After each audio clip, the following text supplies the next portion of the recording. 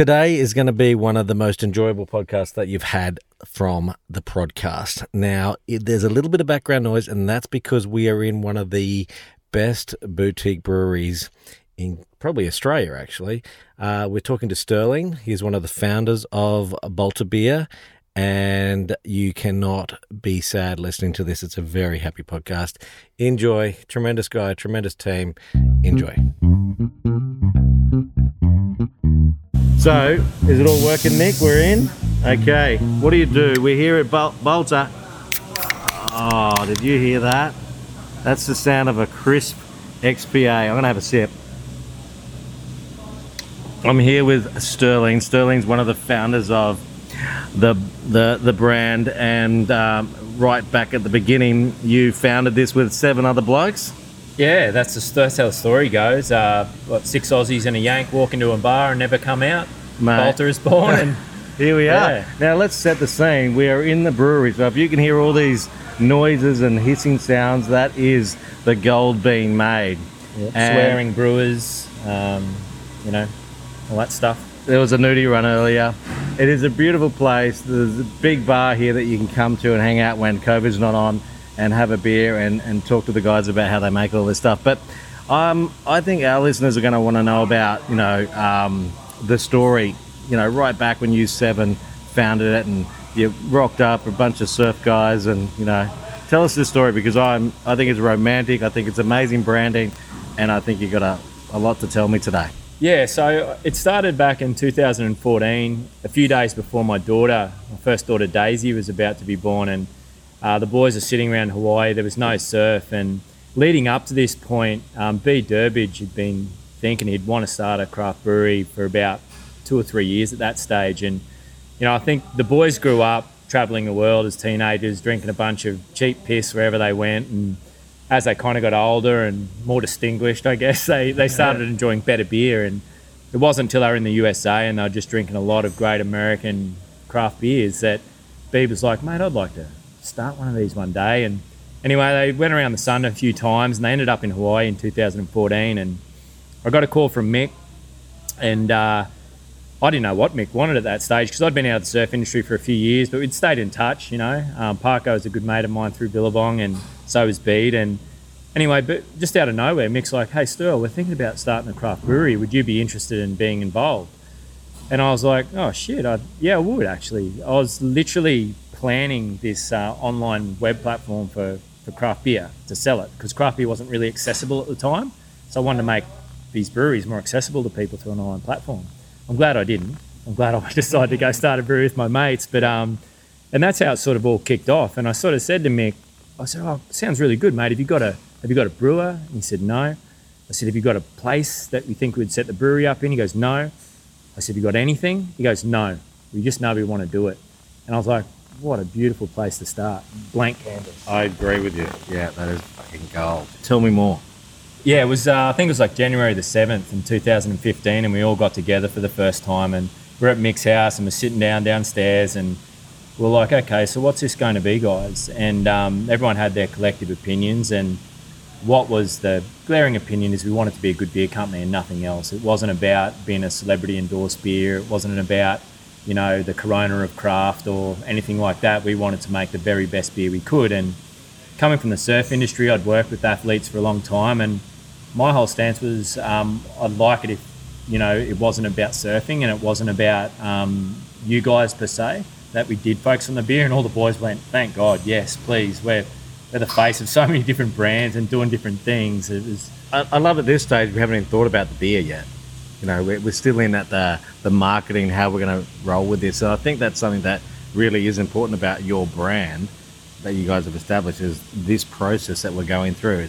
The product was where did that come in? I mean, keep telling your story. I've interrupted, but it's like we haven't spoken about the actual. Normally people get a product and then work the marketing out, but you're working the marketing out before you even get to the product. Well, I guess it was our first time to start something from scratch. We'd worked for people our whole lives, and we'd always worked hard. We'd always showed up to do our best work. Mum always said, if you work hard at someone else's vision, one day you'll be blessed with your own. And I believe that. And so when it came to doing our own thing, it was ground zero. So this had to start off on the best possible footing we could possibly set things up on. Integrity was a real big part of that, and what we believe is a big part of that, because out of belief comes your conviction, and at the end of the day, that's what people end up buying, is your belief and your truth. And so very early on, we set up our ground rules, and so that's why we got to that point. We wanted to be a good beer company, and we wanted to, you know, have award-winning beers, and we wanted to be the people's choice, and we wanted to be all these things early on. Before we'd even made a beer, our whole goal was we have to be the best at what we do. And I think it's a natural extension of the boys themselves. They're pro athletes, so they have that mindset. You know, Scotty's a wonderful brewer, and he has that mindset. He wants to do the very best he can. So, yeah, early on we set up that framework before we'd even made a beer, and we all agreed, definitely no surfers pulling into barrels with a tinny in their hand going, drink it, you know. It was always good. Always about the beer. Yeah, I love that. So how long did it take to pull it all together? Like, we say we were doing this planning, like your daughter was born a few days later, I'm assuming, Yeah. and like, did it take a year? Was it 2 years? Like, where were we at? Yeah, so December 14, I thought it'd be a good time to start a business, having my first daughter and work a full-time job somewhere else. So that year, work a full-time job, set up Balter, was a new father, and there was a lot of us who were new dads at that time as well. But March 2015, or June 2015, we started digging up the soil. Now, if you've ever been to Balter before it was Balter, it's like this old tin shithouse, really, and it looked like a place that Dexter would go to murder someone. Right. It wasn't that glamorous at all. So we had a lot of work to do. We turned soil for the first time in June 2015, and by March the 8th, 2016, the brewery was ready to go, and we poured our first XPA off the wood here, and you know, where we're at 4.5 years later. From a business perspective, where did you find the coin to do that? Who backed? No, how'd that work? Did everyone have $20 in their pocket, or pretty much $100,000, or? We raided the piggy bank for Yeah, sure. yeah. You know, getting into this whole process, there was a couple of things we found. A lot of the breweries we'd seen hadn't expected to grow a certain way. And so they're knocking walls out and going around bends and doing all this stuff. And the space was really important, having a blank canvas to work with. So that was sort of step one. Then we started pricing everything out, and we started getting understanding of the cogs and what it takes to set a business up. And between ourselves and our friends and family, we ended up raising about $3 million. And so all our friends and family came into Balter from day one. Wow. Now, when you've got that, when you've got that sort of responsibility, like we had, we had people giving us 50 grand, and that was offset against their mortgage. They believed in us that much that they gave up a lot to support our dream. So we all chipped in. And our friends and family chipped in. We raised $3 million, and then we just spent the next sort of bit of time just trying not to fuck it up, you know, because that's a big responsibility when you got loved ones' money, you know, and we didn't want to do anything, we didn't want to fuck it up. So it's much like a family business. Yeah, you know, from day one, that's been our motivation. It's just our friends and family. That's who we make beer for, and outside of our customers. So yeah, it's felt pretty special. It's amazing the motivation you draw from that alone. You know? And did that creative process, did that spill into the actual making of the beer as well? Yeah, so when we're talking about the creative process, we have a simple belief that good beer is for everybody. Setting up the that's good. Graham just had an eye roll, just like an amazing, drifted off, had a sip of XPA, just drifted off. If you guys could see my toes right now. I'm gonna have a sip too, hang on. Yeah, so we had a simple belief early on, was good beer is for everybody, and we started setting this brand up, and I was like, man, where am I going to go with this brand? Like, what's it going to look like, and what do we stand for? And anyway, we come up with a logo, which was, you see it on the front of the building here. It's just beer, and then a little smiley underneath. And that was our worldview. And I think anyone who drinks beer and enjoys it, beer smiley is their worldview. So we had this little logo, this little icon, before we even had a name. And it wasn't till, and trust me, we had about 150 really shit names. Every single one of them was like we'd try to come up with a name for a craft brewery. yeah, okay. And oh god, I can't even remember some, but they were terrible. And it was harder naming this business than it was my own daughter's, really. And anyway, Mick was just lurking around the internet, and he came across this Tumblr blog, and it had all these weird words on it that mean something. It was like Middle English sort of words. Anyway, flick this one through to me, Balter. I said, Balter. It flows off the tongue. I like the way it looks. Aesthetically, it looks really nice. It's like Balter. And I was like, what does this mean? And it was to dance artlessly without particular skill or grace, but usually with enjoyment. Oh my God. That is bloody awesome. Say that one more time for me, please. To dance artlessly without particular skill or grace, but usually with enjoyment. So dance drunk. Yeah, pretty much. and it was just like, wow, that's amazing. It's like humble. It's most people. Like, that is most people, you know. And and it's not about necessarily, it's what you're drawing out of experiences and stuff. And the enjoyment factor of that whole meaning that really resonated with me. And I was like, dear Smiley, with enjoyment. Huh, you're kidding me. And then I was like, Balter, I'll have a couple of Balters, thanks. And it just rolled off the tongue. And then I was just like, okay, that's our name. Yeah. And we loved the meaning, and we just fell in love with it. And that with enjoyment element just followed this business the entire way. It's how we apply ourselves to our work, our relationships, everything we do, back of house, front of house, with enjoyment is, you know, not paying contractors on time. That's not with enjoyment. You know what I mean? No. Paying people on time. That's with enjoyment. Yeah. And so this philosophy just started to permeate the entire business. And if anyone's really connected with the Balter brand over the last 4.5 years, they will get a sense of fun out of it. And they, you know, if they ever come to an event we do, there's always a good time to be had, you know. And that kind of laid the foundations then. So it was really about just coming up with the aesthetic at that point. And I felt like we had a really fertile base to create something quite exciting and vibrant. Yeah, I think I remember hearing about it and hearing surfers were involved, and for me, I'm real visual, and the colour, this beautiful colour, oceany sort of feel. Like, was that you as well, or is that something you came up with together, or how did that come up with? So I work with a graphic designer called Lockie Goldsworthy. Just happens to be one of my best mates' brother-in-laws, actually, but he's just an incredible graphic designer, and I'm a creative director by trade, so I can give a really clear brief and I have a really good vision of what I want to do. But when I grew up pushing pixels, you couldn't do both because the programs were so clunky.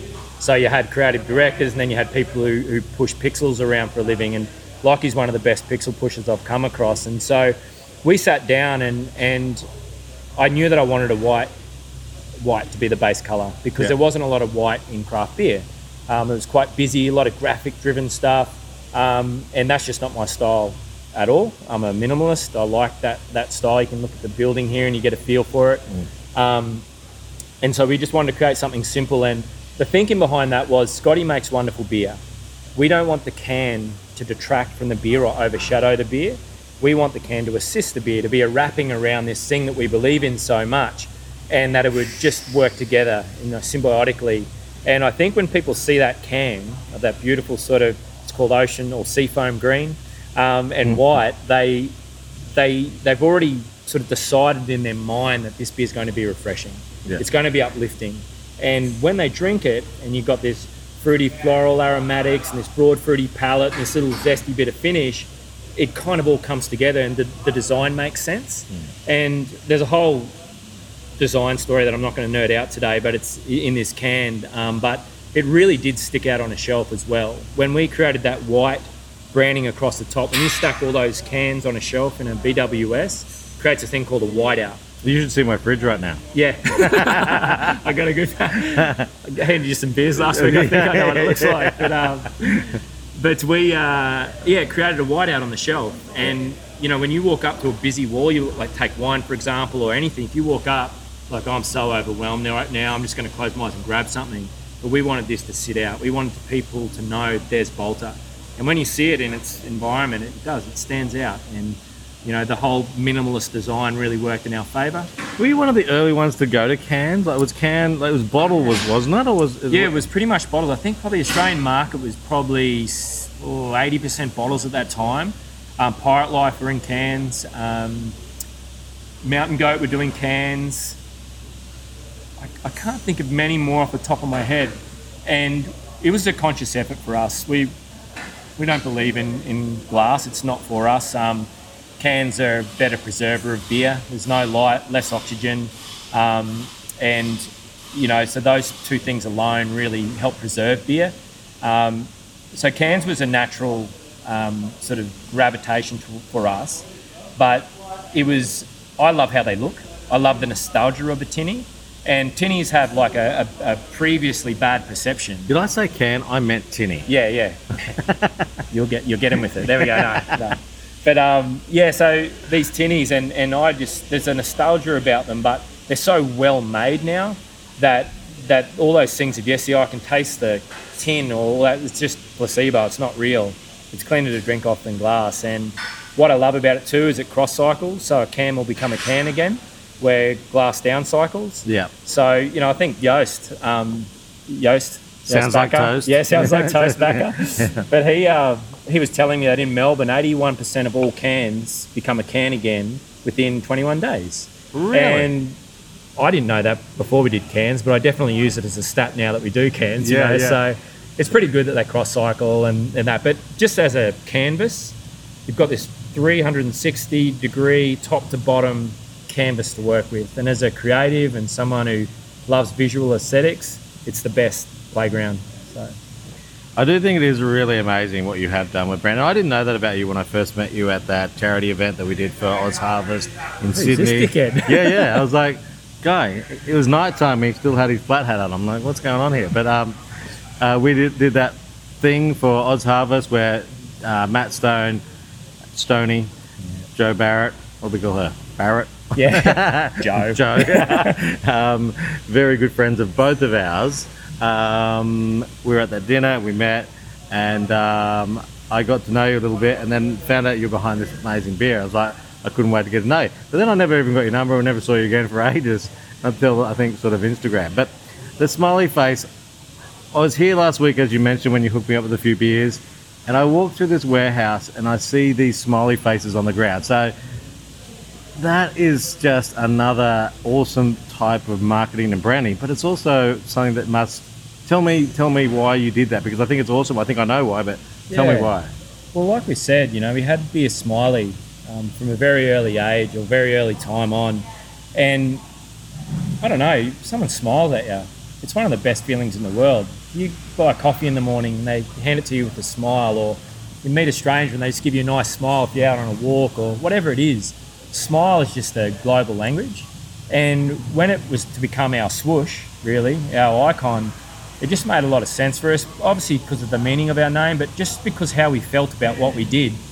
And so it became front and centre. And it's easy just to put this on things as well, just to remind people, It's like we get texts from fans online all the time, and just saying, how can I not smile at the tinny that smiles back at me? Or they walk up and they're having a look and they go, I'm just going to grab the little can that's smiling at me. And it's doing its job. What it was intended to do was to make people feel good. Yeah. And that's a big part of our philosophy and our focus for our people who are engaged with Balter, is we want them to walk away always and feel good. Like everything we do is about their experience. It doesn't matter whether it's online or at an event or at this tap room or wherever it is. We're constantly working on how can it be better, and that little smile just reminds us of that, and we want people to walk away with that sense of enjoyment. It's not just a tagline that we scribble on shit, we live it. And I like to think that the people who interacted with us over the last 4.5 years, they feel that as well. Tell me about the amazing team you must have here, the team that you must have attracted through all this amazing branding, your values. Tell me about the team that works here. Yeah, man, look, we got 75 employees now. Sorry, I get emotional talking about this. I don't mean to be soft, but when we started Balter, any business is always its people. It's just, you hear it all the time, but it's the truth. You can have people who are bad, and that will permeate out the front of your business, and there's not much you can do to stop that avalanche from happening if your culture sucks. And from the very first day, we invested in people. We invested in people, and probably more than we could afford, but we knew that if we had these people in place to start the business, and we knew everyone could play in position really, really well, you could pass that ball without looking and you know it was going to hit them on the chest or they weren't going to drop it. So early on we had this philosophy around employing people who are really good at what they do. But the defining factor for us on the resume or on the checklist is like, yeah, they got the skills, yeah, this, and that. It's like, would you have a beer with that person? That's our final litmus test, right? Would you sit down at a bar and have a beer with that person?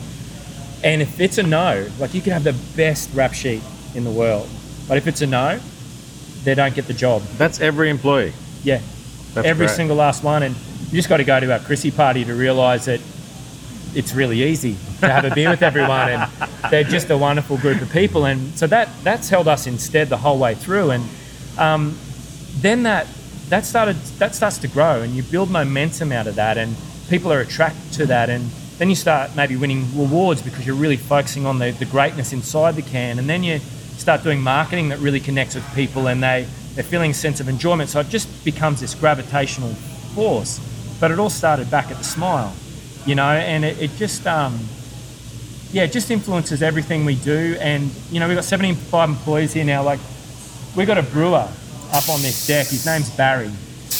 Barry was working in our first ever food truck here, Zicatella Mexican, who's parked up here during COVID. It was our first ever food truck and is still here to this day. He's never pulled out on us once. Most amazing guy, Mauricio, but an incredible Mexican too, by the way.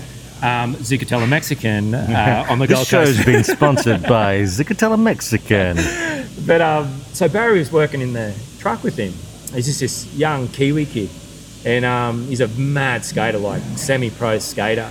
But he kind of didn't really know what he wanted to do. He just wanted to skate and surf. And he came in here and said, "Oh, you guys got any spare work going?" And we got him going in here on the canning line.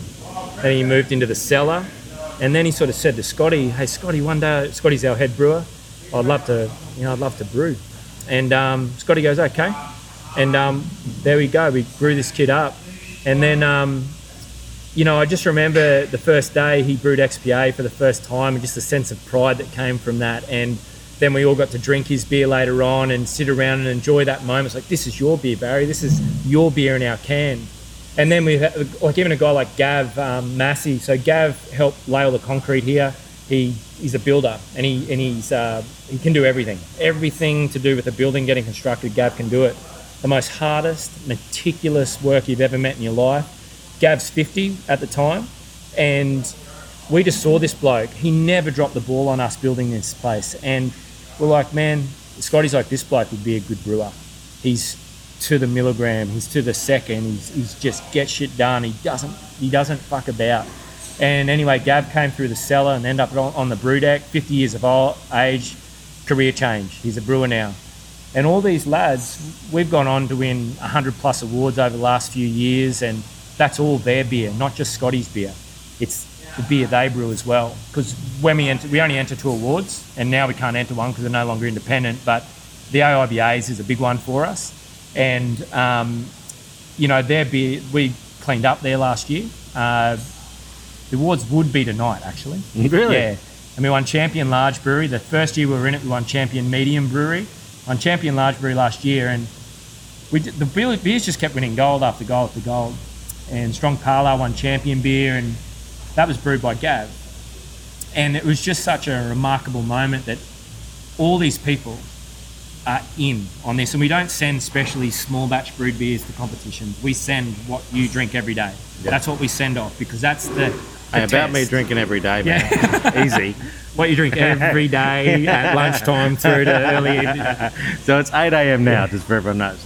Yes, yeah.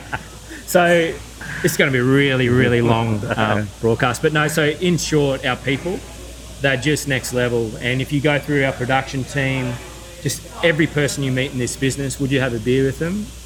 Damn straight I would. And we feel very blessed that Balter has that many good people in one spot. What's the future? What are we building here?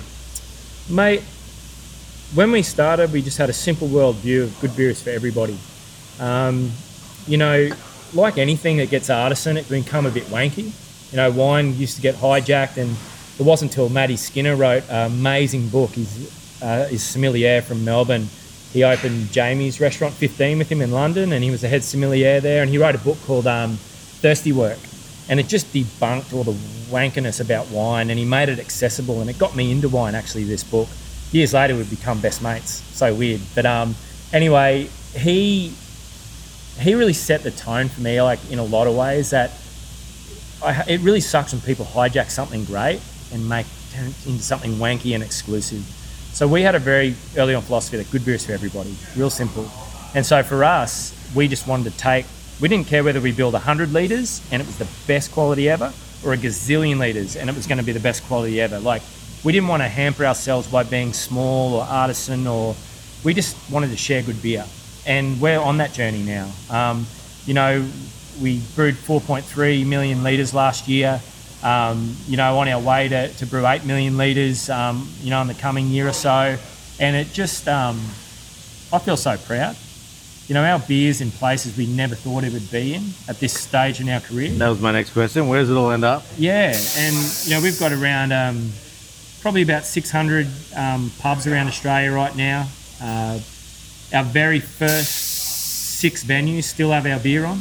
Nice. It's all about relationships. You've got rickshaws, you've got Sandbar, Vine, a couple of the surf clubs along here. They all still have our beer. And then you can buy it in bottle shops all over Australia. But we obviously wanted this to be successful, and we obviously didn't want to fuck it up for our friends and family and investors, and who believed in us from day one. And it feels really good not to have done that. And what the future holds, it just means more good beer for us. This team here, I don't want to ever see it disbanded. I just want to see it pushing on together, doing great work. And to come to work in a place like that every day, I think that's where truly great brands are built, and that common goal and ethos and philosophy, and that's just where the good shit happens, and it's intoxicating, and you want to keep coming back every day, and you want to keep doing it. And so what does the future hold for us? Just more great beer and more enjoyment, like just what we do. And how do you make that happen in your own life? You surf, how do you balance it? How many days a week do you work? Like, is it something that is important to make sure that you got a bit of work-life balance? I know that, a lot of business owners just work themselves to death. Is there a secret there that you guys have got that have also contributed to this amazing brand? Yeah, I think early on, I'd work my fingers to the bone a lot, especially when you're young, you've got no commitments, just get in and get shit done, right? Then you start working probably a bit smarter. I hate that term. A lot of wankers say that. I work smarter, not harder. That wanky term. I was just like, shut up. Like 4-hour work weeks and all that bullshit. Yeah. It's not real. But when we did start Balter, we definitely wanted that balance. We were all starting with young families, and it was important. And it doesn't mean we haven't been busy and we haven't had our days where we've had to travel away from the family a bit. But the goal is just to be present. When you're present, be present. Don't let your mind be somewhere else all the time. And it's really hard, especially when you care about something so much. But when it comes to family, you can't do that over again. You can break it, and it's harder to fix, And for us, we have focused on family a lot. We make sure all our team do as well. We just make sure there is balance. And doesn't mean you don't get in there and roll your sleeves up when shit needs to get done. But because we have that balance, there's no kickback when that time comes. It's like, yeah, it's time. We've got to knuckle down. And I surf. Not very good, not as good as Mick and Joel and Bede and Josh. So you were the shit surfer, mate. Yeah, I was the guy with the hairy back who had no skill. Didn't really have abdominals. But couldn't arch your back or duck dive. Yeah. But I love surfing, and it's been a big part of my life. It pretty much gave me my life. I started at Billabong when I was 14 years old. And when you do work experience at school? Yep. And you get dragged off to veterinary surgeons, I had no idea what I wanted to be. I just went, I need a job. Mum and I were broke and needed a job. And I went to the Billabong shop and said, look, I want to do work experience here for the week as my placement. I said, if I give these guys 5 free days of my time and show them what a good worker I am, I hope that I can get a job at the end of it. And here I was. They gave me a job on that Saturday, and I worked every Saturday for the next 4 years. Got into marketing, became the global creative director eventually, and my whole career got set up nearly by accident and just hard work. And from starting billabong.com in the late 90s and doing all that type of thing, it shaped me so much. And it led me on this little journey. And, I think, I don't know where I was going with that question. I got lost. Doesn't matter. But it just ended up just being a life surrounded by really good people. I had wonderful mentors. I had people step into father role in my life that were really amazing. Helped me be a really good human where I could be. And products. Oh yeah. What was the question, Nick? What beers do you serve? What are you excited about? What's new beer-wise? Yeah, so we've got our core range of beers, which is Captain Sensible. It's a mid-strength. We've got the lager, we've got XPA, strong pale ale, and IPA. We just got told this week that actually IPA is the number one selling IPA in Australia right now, which got blown away by. It's funny, we never market that beer. It just does its own thing. And we're super proud of that. That's what great brewing, that's a sign of great brewing, that a beer can elevate itself in the hearts and minds of people without the push that maybe all these other beers get. But, we've got a wonderful program of hazy beers that we make. We released a session ale this week. It was meant to go out in kegs nationally, and COVID happened and changed all those plans. And we're like, I don't want to pour this beer down the drain. It's too delicious. And, so we said, stuff it. We're going to put it out in cans. And you don't do limited release session beers. It's not a thing. People wouldn't expect it from us. And this beer just melted the internet over the last 5 days. And I was so stoked to see that. It was nearly like everyone was just like, oh, thank fuck, like a session beer. I've been drinking all this big shit at home during COVID. I need a little break. But I still want something flavoursome. But, thank you so much. And it was like you're at that's what that beer's for. Yeah. I drank a little bit of it. I was just saying to Nick on the way down, I said, I didn't actually really experience, because I think I was on my 5th beer then. Yeah. And I was like, I think I got lost in just beer. So, yeah, okay, that's good. So it's a pacemaker. It was meant for lockdown, but then it was amazing because everyone just came out of being locked down, and this beer just happened to be there. And we got like 1,000 photos of people holding it in front of sunsets and fires, and one guy even held it in front of a drain, and it's just like, here's a drain and I'm drinking my favourite beer, Yeah. So look, we make a good hazy beer at the moment. We love our hops, like, Scotty, all our ingredients we deal directly with the farmer, that's right. And so we this is a podcast about produce. So, that's right. So I guess we should get to some bullshit about that. But we spend our time. We use a lot of American hops in our beer, and a place in the Pacific Northwest called Yakima Valley, and there's a company called Yakima Chief Hops, which is a co-op of about 20 hop farmers that all come together, and they supply a bulk of the world's hops. But we go over there and we're in the hop fields. We're doing hop selection, rubbing the beautiful kernels in your hand and hop flowers in your hand, and you're smelling them. It's this sensory overload, and basically we hand pick every hop for our beers, and it's such a wonderful, wonderful process, right?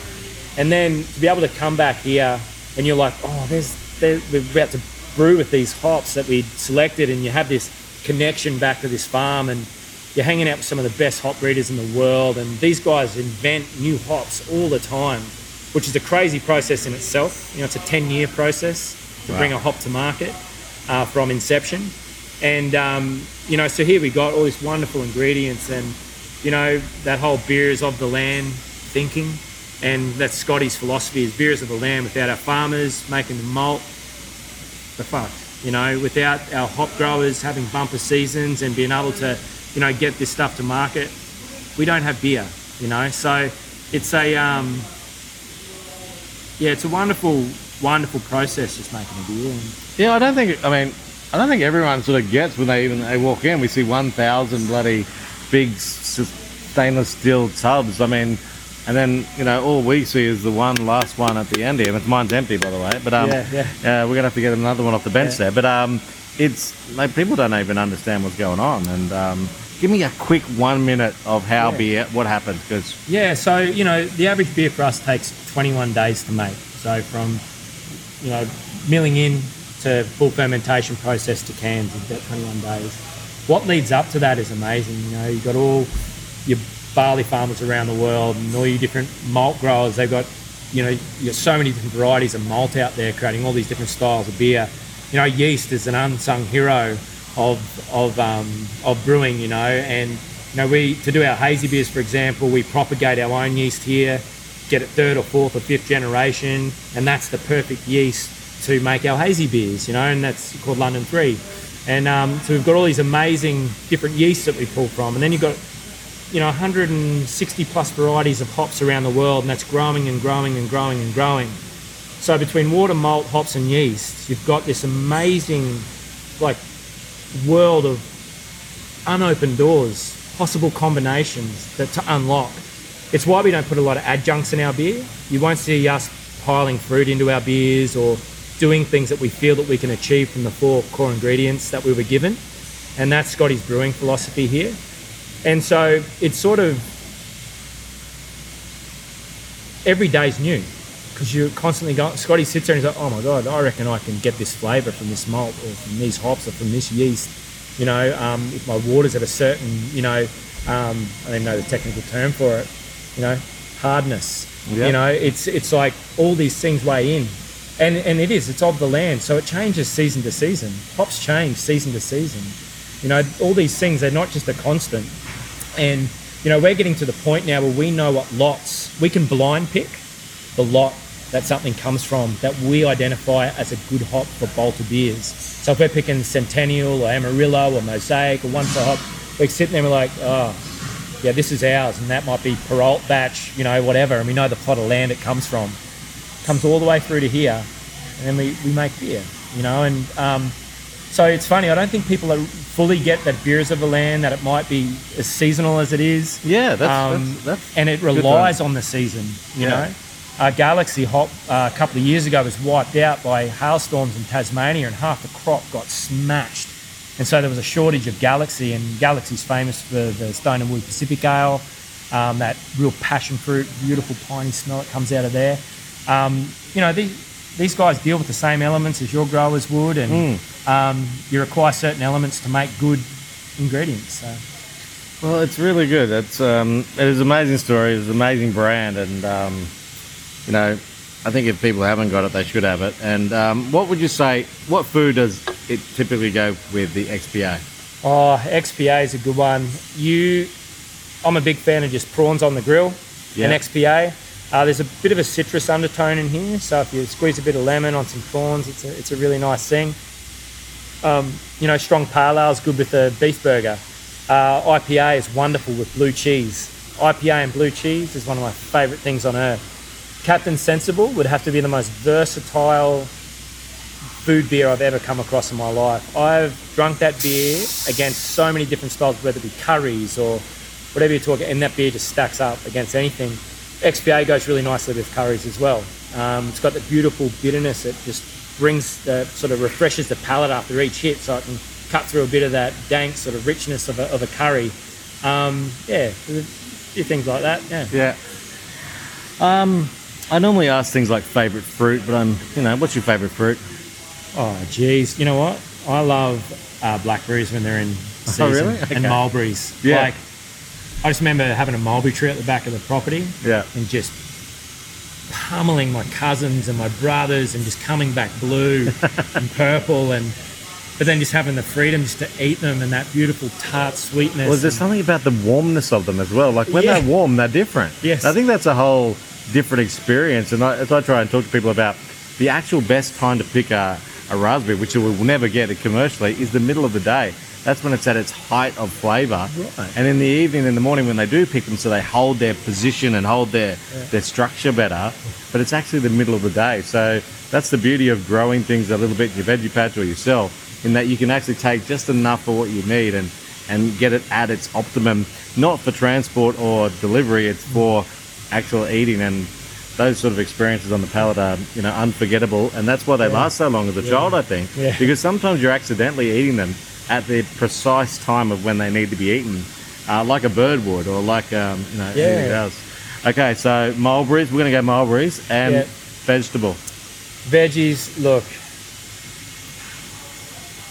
I use the eggplant emoji a lot. I noticed. On my message, but I love eggplant. It's super versatile, beautiful flavours. Oh, God, favourite veggie. It carries the flavour, doesn't it? It really does. Eggplant can dance with cheese, tomato, curry. It's in heaps of... I think I did a thing on it. There's over 100 different varieties. It's in Thai cooking, it's in Indian cooking, English cooking, American cooking. It's in everything.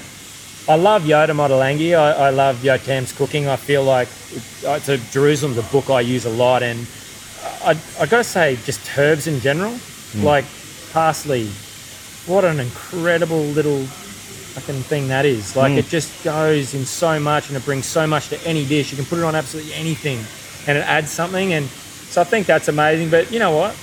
I just love spuds. You get some spuds, whether it's sweet potato or just normal spuds. You can do so much with them. Yeah. And no, you didn't lose any friends by doing beautiful roast potatoes. Never. Ever.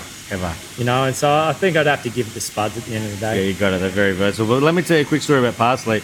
I learned off this Italian guy years and years ago. It was on top of your pizza. It was the curly parsley, finely chopped, which people say you shouldn't do. But then olive oil, a little bit of garlic, and some salt. And once the pizza comes out of the oven, just as it's hot, before you slice it, you stir it up so the salt and everything gets mixed in with the parsley, and you drizzle that over the top of the pizza, and it gives a freshness to the palate and that beautiful oil and the a little bit of garlic. Did I say garlic? And it is just amazing. That freshness of it all really melts away the thing. That's my little cooking tip for the year. Oh my God. But, I'll be doing that one for sure, Graham. It is amazing, and I don't see anyone really ever doing it. Yeah. But that was a really old Italian guy who taught me that back when I was chefing, and it stuck with me, and I still do it at home. How good is Italian though? Just the simplicity of just beautifully matched flavour. It just, I don't know. It's again like spuds. You cook Italian for people, no one really turns their nose up ever. And it's good. You got to be a bit away. of an asshole if you get grumpy at Italian. It's good for COVID. So tell me, who? I know you know food pretty well, but I know you love Joe and Matt and Mark and but who's a great chef that you love seeing what they do? Let's take Joe and Matt out because I know you're favourites, but anyone else that's coming through the game that you just really love? Yeah, look, I'd have to go back to the start of how cooking worked for me, and what got me interested in it was J.O., it was Jamie Oliver. Yeah. What I love about Jamie, it was that same thing that Matty Skinner did with wine. Jamie just made cooking accessible for everybody, and he did it on such a level that just changed the world. And everyone had a belief that maybe I could cook good food in my home. Yeah. And Jamie Oliver cracked that world open for people of my generation at least. And so I think for me, Jamie Oliver's a bit of the OG in terms of my love affair with food, apart from Mum. But coming through, I think George Wintle is an amazing young chef who was with Joe and Matt. Harry, who was cooking for them as well. I remember him. I reckon he's such an underrated chef, and he's such a quiet dude too. Like he just flies under the radar. But I think those two young'uns, like, what I admire so much about Matt and Joe is their ability to cultivate new talent, and like they have such a low turnover of staff in their teams because they really cultivate talent.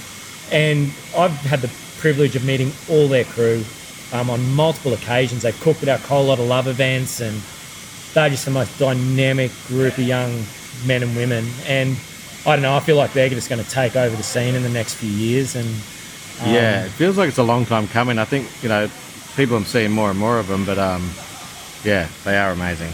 Yeah, but I love Mark from Duckies. He'll go hunt deer and he'll just send me up all these cuts of meats. He makes these incredible meatballs from the deer that he's caught that just blow your mind. He'll send up sausages and steaks, and it's pretty impressive. And I do love that they use everything. I remember, going hunting with James Viles, and I was a little bit like, oh, do I really want to kill this thing? And then he goes, no, we're going to use the whole lot, all right, and help me justify it all. But at whatever stage I was in, but yeah. I got to probably just finish that with just saying Alex from Labatt. Oh, yeah, everyone's favourite. He's just... The fact that he's on the Gold Coast too, I'm so proud of that. I had a couple of mates up from Melbourne who'd spent their whole life in the food scene all over the world, right? And they sat down with me at dinner there probably 3 weeks before COVID snapped in. And we had a meal there. You just couldn't fault it. It was 6 courses, and you were just in awe of every single dish, you know? And just the simplicity, but just the technical excellence of what he's doing. And you watch all the young crew, and he's on his pass, he's in there with them. And he reminds me a bit of Matt and Joe like that. He's in the trenches, he's working with them, he's trying to make them better, push them harder, but without being a dickhead. And I just really admire that. And Labarde is just right up there for me.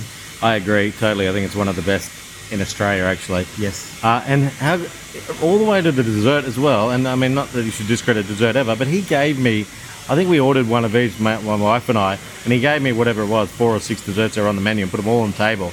And I was just, every single one got eaten to the 100%. They were probably there for me to try. Yeah. But I ate every single one of every one. Yeah. And I think you can just keep going back there, and you could order blindfold with a bloody swirly stick, and you would actually have a great meal every single time. So I'm trying to bring back licking your plate in restaurants. I reckon licking your plate in restaurants should be allowed, because when you go to a place like that, you do it. Yeah, my father-in-law still does that. He's like an old, mature vet, ex-vet, very distinguished, but he licks his plate. No gravy goes to waste. Yeah. Been a pleasure talking to you. Hopefully people have got to know you even better, and I hope people continue to smile whenever they see your brand and your beer. And thank you very much for being a part of our podcast. Thank you. And I'm glad we're mates. Yeah, same, man. And sorry if I rambled too much, folks, but hopefully you got through to the end, and thanks for hanging in.